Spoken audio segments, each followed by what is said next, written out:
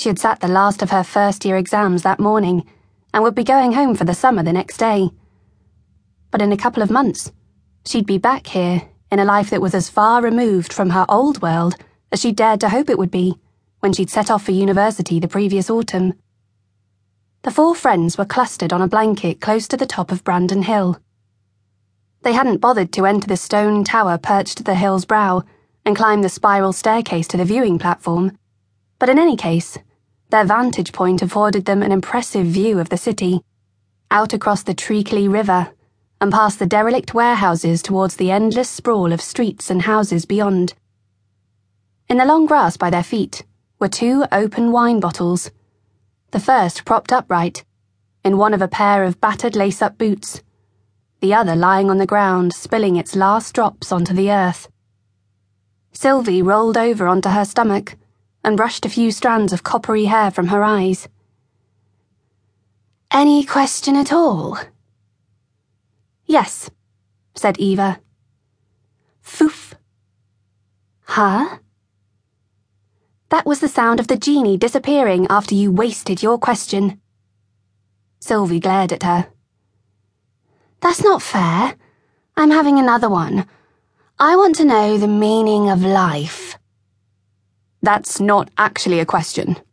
Benedict elbowed her gently in the ribs. "Anyway, the answer would probably turn out to be 42, and then you'd have wasted your question again." Sylvie tugged her index finger and thumb sharply along the stalk of sedge grass, strimming the seeds into her hand and then blowing them into his face. "Okay, smarty pants. What would you ask?"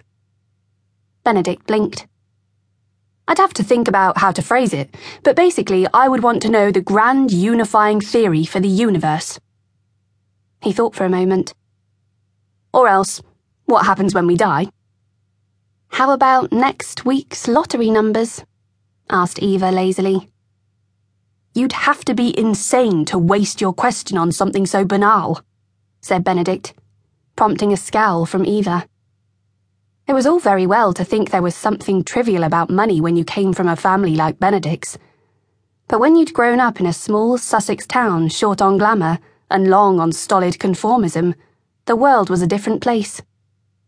Benedict would never understand what it felt like to get up every weekend and trudge to work in a mindless supermarket job, as Eva had for the 4 long years before she arrived in Bristol, where the same kids who regularly threw her bag over the hedge on the way to school would come in and pull things off the shelves, just to get her into trouble. She couldn't win. If she ignored them, she ran the risk of getting fired, but if she called security, they'd make sure her bag landed in a puddle on Monday. In a place like that, almost anything could make you an outcast.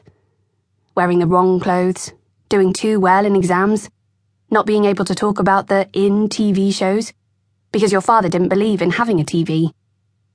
The only real glimpse of daylight had come in the form of Marcus, who was briefly her boyfriend, because no matter how unpopular you were, there was always a teenage boy whose libido could propel him past that barrier. Marcus was himself quite popular and had taken a surprising interest in Eva, and for a few short months she had been his girlfriend and basked in a grudging acceptance. The relationship led to the pleasing, if rather undignified, loss of her virginity in the woods behind the school after half a bottle of cider on a bench, which apparently constituted both date and foreplay. Marcus had eventually grown resentful and dumped her, after a much-anticipated afternoon in bed while his parents were away ended prematurely before he'd even removed his trousers, and when Eva had ill-advisedly tried to lighten the mood by cracking a few jokes. She'd read in Cosmopolitan that it was important for couples to be able to laugh together in bed. But then, the article had also said that slapping the male genitals as if lightly volleying a tennis ball was a good idea, and that hadn't gone down particularly well either. At least by that time she'd made it into the relative safety of the sixth form, but while her life had become bearable, it was hardly the stuff that dreams were made of.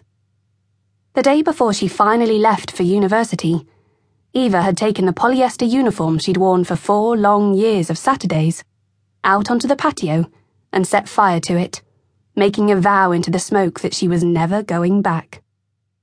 "What about you, Lucien?"